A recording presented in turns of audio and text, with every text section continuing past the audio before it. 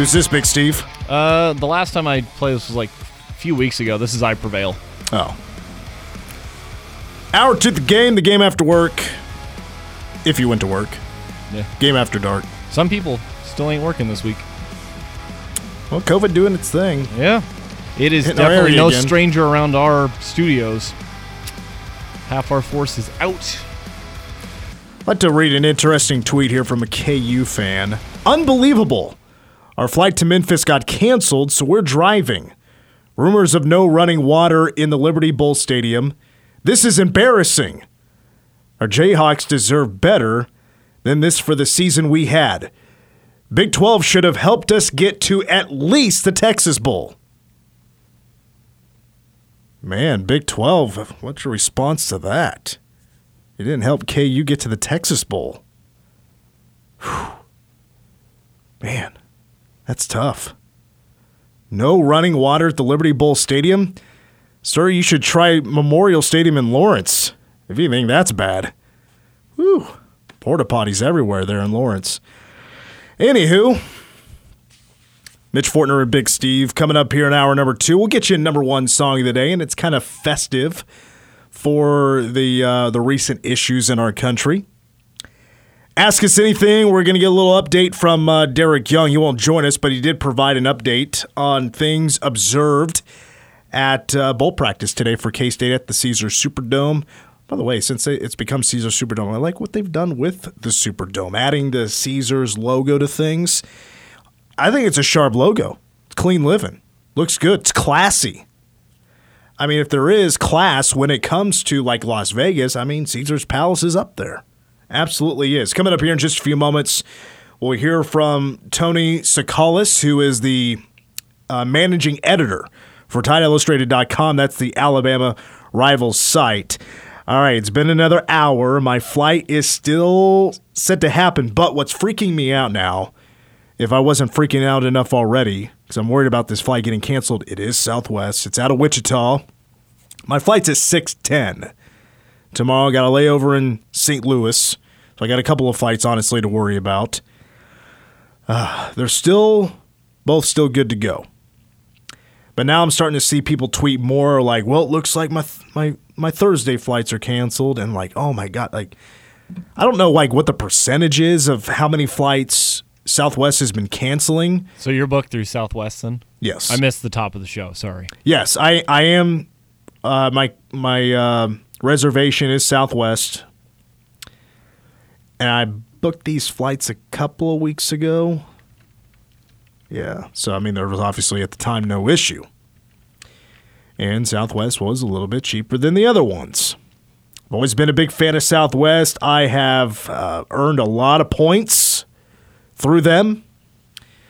Now they're doing us dirty, and I don't like it. But I mean, that's why I fly Delta personally, but a lot of people fans of Delta. I don't know, like Southwest is my favorite. I don't know who would come in second. I've had issues. I've also had great experience from a lot of airlines. I've never flown Spirit. wouldn't recommend it. And yeah, Spirit is what has been known as just like the trash airline. Like the plane feels like it's going to fall apart. It's dirty. It's basically Diet Southwest. Yeah. What's that supposed to mean? I'm not a huge fan of Southwest, mostly because like they've had people like drug off of flights who had tickets and stuff like that, and they just haven't had the best rep. That's not Southwest's fault. People are disorderly. No, they drug a doctor who wasn't doing anything wrong off of a flight like a couple years back. I wouldn't blame Southwest for that. I would blame the people that like the flight attendants just did on the wrong then? thing. Yeah, Okay. I mean, just because one person screws up, I don't think that's a full. You know what? That's fair. That's fair. I'll let some of that baggage go. I mean, there are airlines that do have bad reputations for customer service. I'm not going to shout them out. But anyway, this is the first, I think, real true blemish. There used to be a show on A&E, and it was basically a show of just people freaking out before they board flights. Yeah. Either for something wrong with their tickets, to there was this lady that couldn't have her husband come to the gate with her to drop off their stepkids or whatever. People too drunk. That's an interesting one to see how airlines deal with people that are too drunk to fly, how they handle that situation. And that is fascinating. A lot of those people that are too drunk to fly, it's typically because they're afraid of flying, so they just get hammered so they don't have to deal with it. Well, that may be the case. I don't know if that's necessarily true or not. What I experienced from that show, or what I've seen from that show, is that people just having too much of a good time in the terminal. In the terminal, at the bars. Or it's a layover or whatever. You got 3 hours to kill, and you're throwing a few back. And if you are noticeably intoxicated, you're probably not going to be allowed to fly. Right. That's why you only do a little, and then when you're on the flight, because most flights do serve alcohol, if you request it, then just do that up in the air. Plus, it'll hit you faster. You know. All right, let's get to our Alabama guest. As we do before every game, we preview the opponent with a member of the media that represents that team. And this week with the Sugar Bowl on Saturday, the 89th All-State Sugar Bowl, the Cats playing Alabama for the first time ever. We are now joined by the managing editor of TideIllustrated.com, Tony Tsoukalas. Heading into the Sugar Bowl, when K-State finds out it's going to be Alabama, expecting some opt-outs. That's just the culture of college football these days. But nobody opted out. Bryce Young, who's projected to go number 1 overall in the draft, Will Anderson, top 5 guy, and a number of others, all decide to still play in this bowl game. Did this come as a surprise to you? Yeah, it did. I mean, if you look at a guy like Bryce Young and Will Anderson, I guess financially, if anything else, they didn't have anything to gain from playing in this game. I mean, these guys are going to be top 5 picks. Bryce Young's projected by a lot of people to be the number 1 overall pick. That's not going to change based on anything he does in this game. So why risk it, especially for a guy like Bryce Young? You look at it, he's got a shoulder injury. It's kind of a head scratcher. But then again, it goes back to I guess we shouldn't be surprised because Alabama always seems to do this.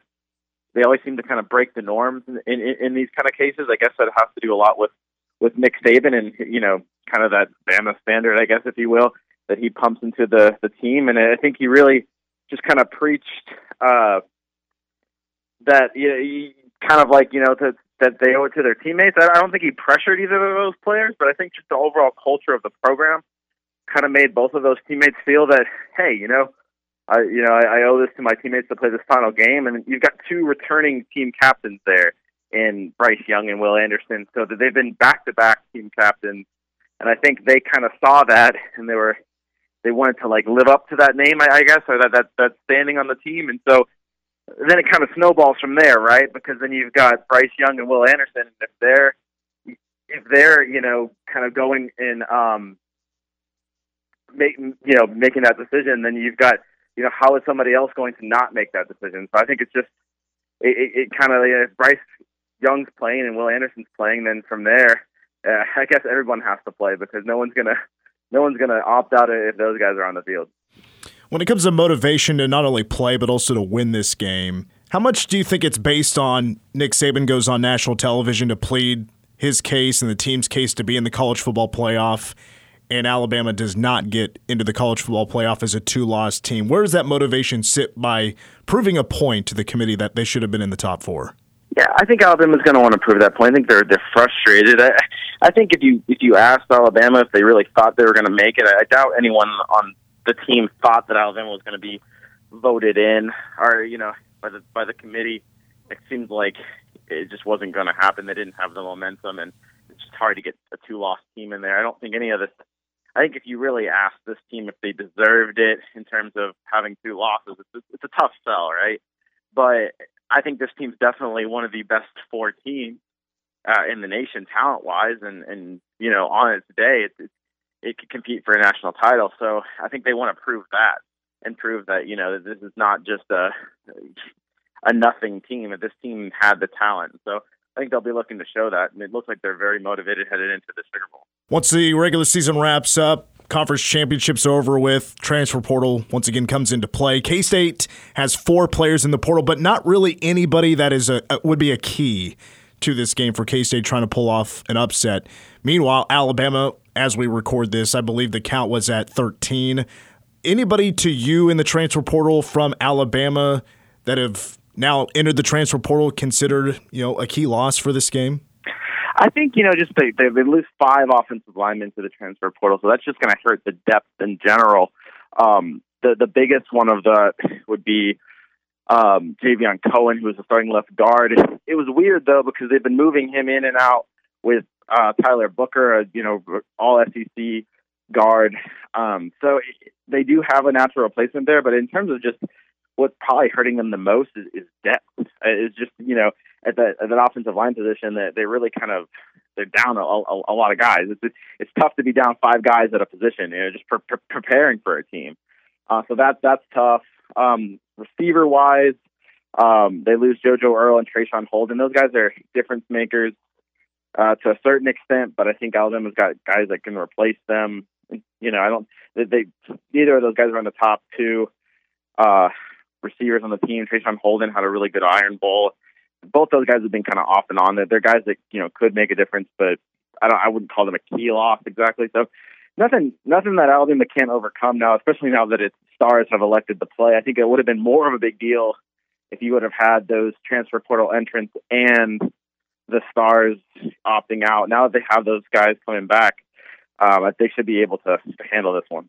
Tony Tsoukalas is our guest. He is a managing editor of TideIllustrated.com. Really good read right now on their website to check out the #1 recruiting class in the country, full of 5 and 4 stars for Alabama for next year. Tony, let's take a look at Alabama's offense heading into the Sugar Bowl. 4th in the country in scoring, 40.8 points per game. That's a half point better than where TCU currently stands.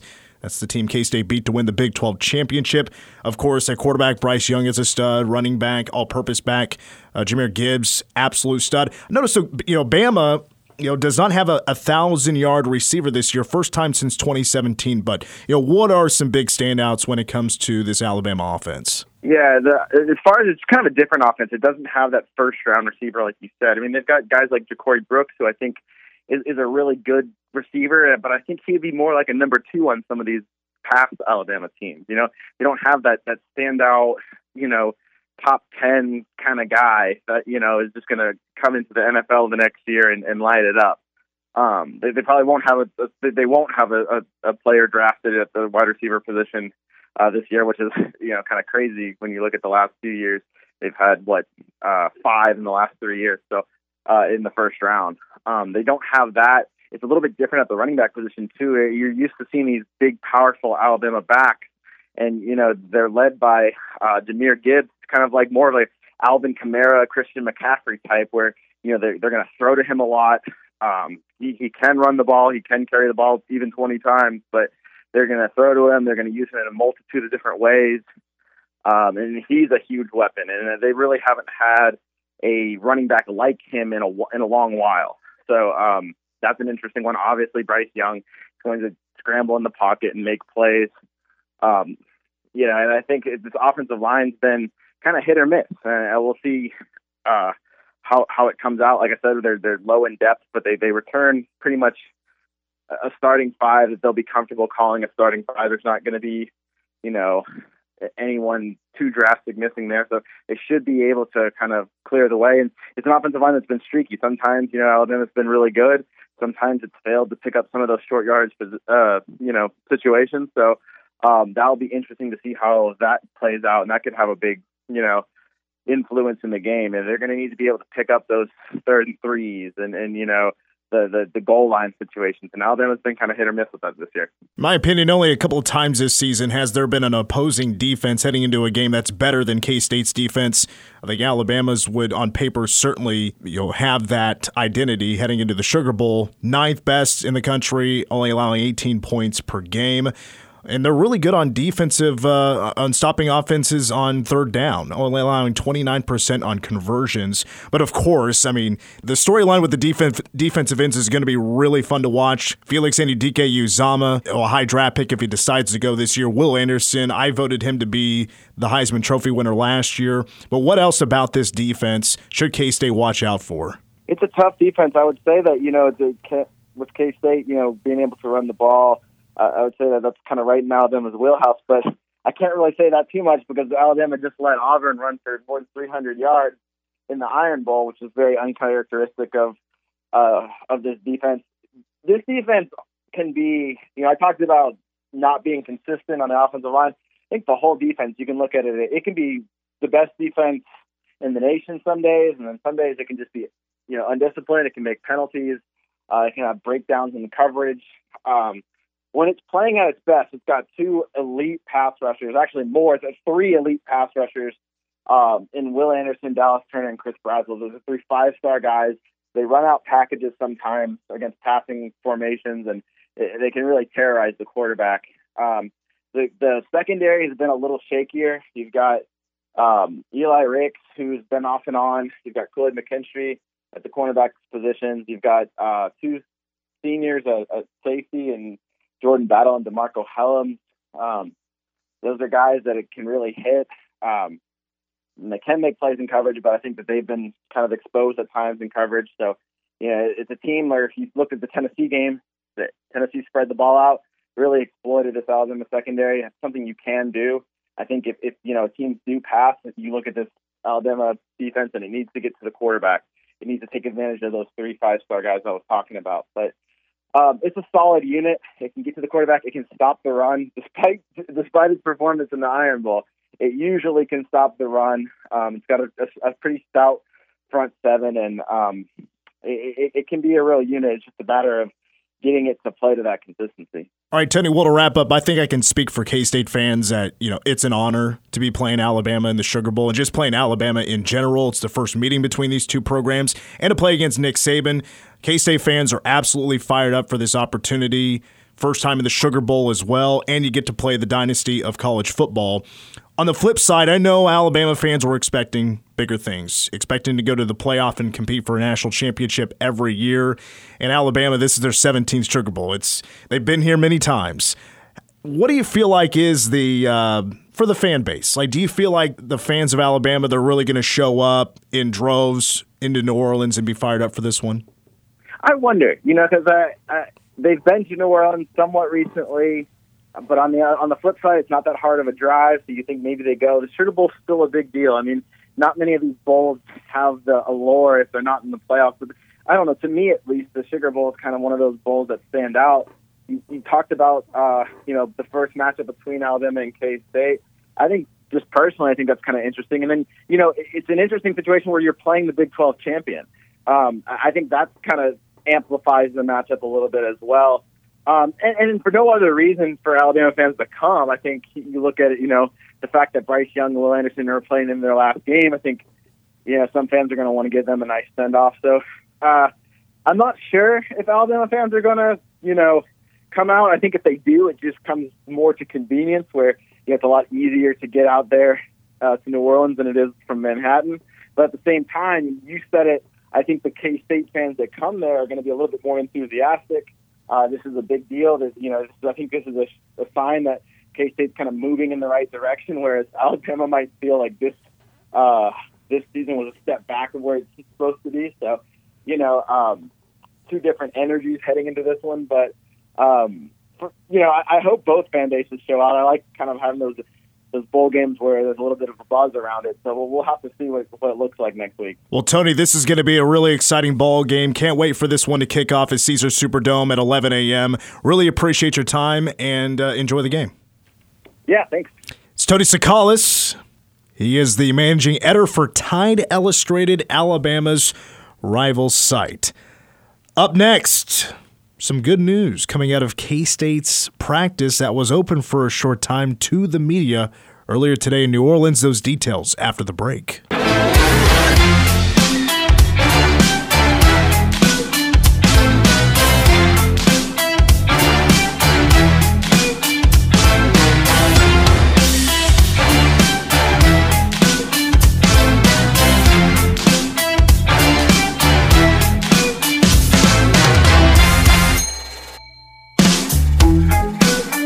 I've never heard this in my life. It's actually a newer track. It's from the band Set It Off. No idea. Really? Well, they're not very, superly wide known. They were big and popular, really hardcore, about 8 years back during the real, emo/scene type stuff. Yeah, not my cup of tea. That is all day my cup of tea. Replace my blood with it, all right? Phone number is 537-1350. If you want to get a call in, now is the time to do it. Mitch Fortner and Big Steve. Just us two today. The plan for the rest of the week. Tomorrow will be our annual Best of the Year show. We usually do two of them. But I guess this year we're just going to do the one. That'll be tomorrow, since tomorrow is supposed to be a travel day for moi. Thursday and Friday, hopefully, we'll be joining you live in New Orleans, Louisiana. The plan for Friday is to do what we did last year. Have the pep rally on K-Man. You can listen to it right here. The doors will open at 4 for the pep rally there at the New Orleans Convention Center. I never saw like a for sure like start time, but I would imagine 5 o'clock-ish, and it would go for about an hour. But we plan to be joining you live from New Orleans Thursday and Friday. We'll have a number of co-hosts with me on those 2 days as well. Troy Coverdale, unfortunately, not going to be able to make the trip with me to the 89th All-State Sugar Bowl. Cats going to the Sugar Bowl for the first time ever. For Alabama, it'll be their 17th. They've lost the last 2, including the only loss to a Big 12 team for Nick Saban at Alabama, the 2014 Sugar, against the Oklahoma Sooners, and it was not a part of the college football playoff. That was the 2013 season. It was the year prior to the first one. All right, so earlier today, if you've been paying attention to social media, you've seen a couple of videos, not only from Kansas State, but also from members of the media that are already in New Orleans, catching some pictures of who's been practicing and who's out. Well, there's a lot of good news, in my opinion. Derek Young from KSN Online was very cool to send me a few of those, and one of them was about Malik Knowles. Malik injured in the Big 12 championship game a few weeks ago in the win against TCU. He's got a small leg brace on, but he is good to go. That is fantastic news. He's a leading receiver for the Cats, over 700 yards this year. That is a career high for Malik Knowles. Uso Seomalu, who is a backup nose guard. You might remember on the third down play in overtime on the goal line stand, he was injured on the play. I think that was his only play of the game. And he was injured. That means Damian Ilalio, the graduate from Manhattan High, would come into play that final snap for the defense in the Big 12 championship game. But Uso is also practicing. DY says he did not see any limitations. So he needed a couple of weeks, and he is doing just fine. Also for Echo Boydo, the only thing I got on that was that he was warming up, running around, doing some things. Hopefully he's going to be good to go. I think he's most likely just trying to see if he can go, trying to feel if anything is, needs some more rest, or if he's not in too much pain that he will be able to play. Adrian Martinez did practice. He was a full go. And when I say full go for the practice, they were in half shells, which means they were just in shoulder pads and a helmet. They weren't wearing no leg pads. They were all in shorts. Adrian Martinez did practice, had a brace on, but he looks available. He really does. We do know Will Howard will be the starting quarterback. We know that for a fact. Chris Kleiman told us last week. They're going to try to get Adrian in the game. In what capacity? Not sure. But a very good chance Adrian will be on the field in some way on Saturday. He has never played in a bowl game, and I know that's very important to Coach Kleiman and this staff to get Adrian on the field, to be able to say that he got that experience to play in a bowl game for the first time in his career.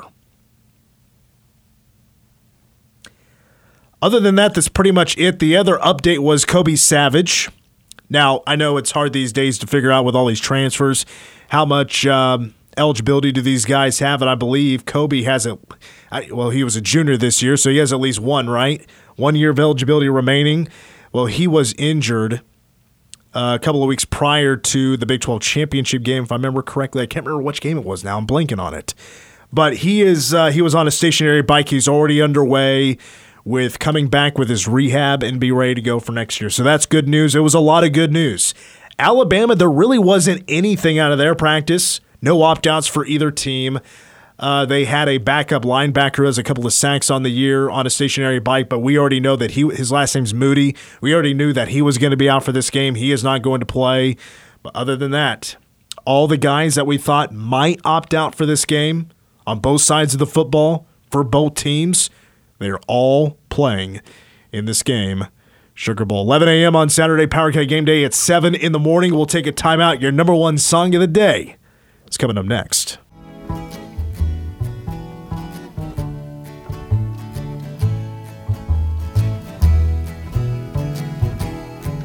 All my bags are packed, I'm ready to go. I'm standing here outside your door. I hate to wake you up to say goodbye, but the dawn is breaking, it's early morn. Taxi's waiting, he's blowing his horn. Already I'm so lonesome I could cry. Thought this would be fitting today. Kiss me and smile for me. Tell me that you'll wait for me. Hold me like you'll never let me go. I'm leaving on a jet plane. I don't know when I'll be back again. Oh, babe, I hate to go. There's so many times I've let you down. So many times I've played around. I tell you now, they don't mean a thing. From 1969, Leaving on a Jet Plane by Peter, Paul, and Mary. As you could tell, it's not the John Denver version. 1 week at number one. It's fitting because, let's break down the chorus a little bit. I'm leaving on a jet plane. Questionable, right? Supposed to be doing that tomorrow, but I mean, it's Southwest. I'm not sure if that is true or not. We'll find out in 24 hours. Don't know when I'll be back again. That's very true. Because I could leave, and who knows, maybe there'll be more flights canceled and I'm sitting in a hotel and, God forbid, New Orleans, Louisiana, so rough. How could I stand that? And it could be another few days before I get out of there. I'm supposed to come back on January 2nd. Or maybe I just fall in love with New Orleans too much, I can't leave. I've never been known to be that spontaneous. Who is, really? But you never know. I do love that place. A whole bunch. My cousin has a pretty nice house there in New Orleans. Maybe I could bunk up there for a few weeks before I find a place. Maybe thinking about buying one of those Garden District houses, you know? Is this your official resignation here, Mitch? It's not official. It's just kind of like... It's a possibility. It's not a 2-week notice. It's like a 4-week notice. I'm giving myself some breathing room. I once left a 4-week notice. In other words, a month. Yeah. All right, Peter, Paul, and Mary, they're from New York City, another place I love. I've actually lived there. Call myself a New Yorker. I think that's fair. I'm sure Lindsay's listening, and she would absolutely agree. They formed in 1961. They were huge in the American folk phenomenon that was in the 60s. They were the tenor in Peter Yarrow, baritone Paul Stuckey, and contralto, I think I'm saying that right, Mary Travers. She's the only one that has passed away in the group. But they had a number of folk hits early to mid-60s.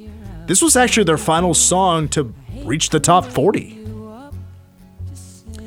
After Travers passed away in 2009, Yarrow and Stuckey, they continued to perform as a duo, but I don't think they've been around since about the last 6 or 7 years. But they were inducted into the Vocal Group Hall of Fame in 1999, and they received a Lifetime Achievement Award from the Songwriters Hall of Fame in 2006. 7 studio albums, 12 top 40 hits, and this was their early number one. From the album 1700, their 7th studio album. This song was written by John Denver. At the time, he wasn't known for being John Denver. He wasn't really known at all. He was a part of this group called the Chad Mitchell Trio. That was before he began his solo career in the 70s, but he wrote this song in 67 while he had a layover in Washington, D.C. Now, John Denver, the reason Peter, Paul, and Mary got their hands on this is because they were actually friends. John Denver and Peter, Paul, and Mary, they are all friends. They even had the same producer. That's how they got to know each other. Now, the Chad Mitchell Trio also recorded the song the same year as Peter, Paul, and Mary. Did not become a hit until Peter, Paul, and Mary released the song a couple of years after recording it. But how about this? I mean, this is honestly the reason, this song is the reason John Denver became a big deal. The kicker here is that John Denver, when he decided to leave the Chad Mitchell Trio and become a solo artist, he would bill himself as John Denver, comma, writer of Leaving on a Jet Plane. That's how he performed. Did he have banners above the stage? I don't know, but I think that would be sweet. You know, like bands, they have a big banner that has their name on it. Imagine John Denver up top, and then in big bold letters, he would have writer of Leaving on a Jet Plane. What that means is people would go nuts for one song. Absolutely. But it did get him gigs. Started playing some clubs, got even some TV gigs, and then started to get the attention, started to write some songs and release some albums on his own in the 70s. But it's because of this where he got his big start. When I think of this song, I think of the movie Armageddon. You ever seen that? I need to. I've been told it's a good film. Do you know what it's about? Probably Armageddon. Well, no, not necessarily. A meteor is going to crash into Earth. Okay. And they're going to, NASA's going to launch some astronauts into space, and they're going to go blow this thing up. Okay. Which, by the way, I've done I shouldn't say done some research, but I saw that a scientist calculated everything, and we do not have anything remotely close. We're done. If it's headed, say your goodbyes and if there was a meteor that was capable of just wiping us out, we're toast. Yeah, which accounts for the speed that it's heading towards Earth and also just the size. We have nothing to stop it. Impossible. Another good movie is Don't Look Up. That one was pretty good. That was a very good movie. Very good movie. But it was the scene where old Ben Affleck and Liv Tyler, they were a love interest, and he sang this song to her before he went off into outer space. Aw. What do you say? Let's take a quick break. When we come back, Big Steve will host us. Little Ask Us Anything after these words. On a jet plane, I don't know when I'll be back again. The actor Martin Lawrence has put up something very random on Twitter. It's a picture of 20 things listed. It's a never have I ever, and you just give yourself 1 point for each thing that you haven't done. Do you have any tattoos? I do. My wedding band. Oh, yeah, that's right. I have seen that before, but that's the only one? I plan on getting more. My ultimate goal is to get full sleeves, both arms, up to the neck, down the back, down the chest, down the legs, cover everything. All right, before we get to your questions, I just want to ask, what'd you get for Christmas? What I got for Christmas was a bunch of snacks because I love my junk food, a couple of gift cards, which I promptly then turned into digital Steam wallet currency and bought a ton of new games on Steam. So, yeah. That was a foreign language. Steam is basically PC games. Yeah. So. No, I've heard of it. I shout out to Lindsay and shout out to my fam for teaming up to get me an Xbox Series X. Hey, there you go. You got to let me know how you enjoy it. I played it a little bit. I like it a lot. I want to get now the TV. Okay. The 4K. Yeah. Whatever. You still don't have a 4K TV? I don't. Wow. I don't. I haven't bought a TV in 5 or 6 years. Yeah, we've got a 4K one out in the living room. In the bedroom, we just have a bone stock 1080p one because, like, we don't need super ultra resolution trying to fall asleep to, Family Guy reruns, Also, my Lindsay, my girlfriend, made me some T-shirts. Okay. That are hashtag my boy T-shirts. There you go. With 22 on the front, and on the back it says hashtag my boy. Nice. You're going to have to wear those around the station at some point. Yeah, I actually have them at home. I'm going to wear the long sleeve version in New Orleans. Nice. I'll see if I can spot you on the TV broadcast then, huh? You will not see me. Yeah, I promise probably that. Go ahead. Okay, well, the Across the Glass sister station Ask a K-Rocker question today was basically recently a Kansas City Chiefs superfan got busted for robbing banks. It got David G over at K-Rock thinking, how long do you think you could stay on the run after you robbed a bank? For David G, Man. He said he'd make some giant blunder, end up busted in 14 minutes. Well, that's the thing. If you can't buy anything with a car. Well, I don't even know how you get a car unless you stole. You have to commit more crimes to stay on the run. I don't have the stomach for it. I can commit one, and then after that, I'm like, all right, I give up. I'm good for the month, Okay. So you think you'd get caught pretty quick? Oh, then? absolutely. Anybody. Odds are, 99% chance you're going to get caught. Yeah. There's no way. And you'd like to either have to hide out in the woods or squat in some house. Like, there's no chance. You're going to get caught sooner or later. Somebody's going to... If you get in contact with somebody, they're going to probably rat you out. Because if they don't, they're in major trouble. Because they get hit with harboring. All right, next question as we're running out of time here. People are now like cars. What would your check engine light be on for? Ooh. The Mitch Fortner check engine light for Mitch Fortner. The check engine light. I don't know. Like I've rarely had the check engine light come on. It's usually for something pretty minor. What lights usually turn on for me is like transmission fluid. Is that like one of the lights? Yeah, drivetrain. Yeah. Oil. Okay. Get your oil change. I have that light pop up once in a while. Actually, the most common one for me is, hey, dog, you're running out of gas. I feel that.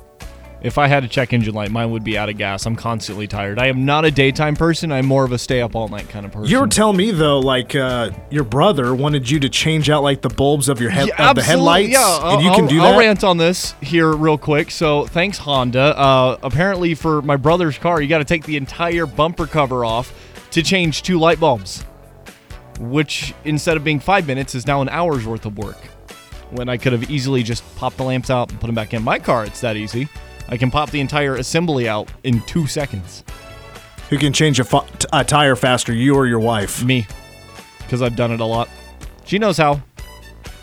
Just doesn't do it a lot.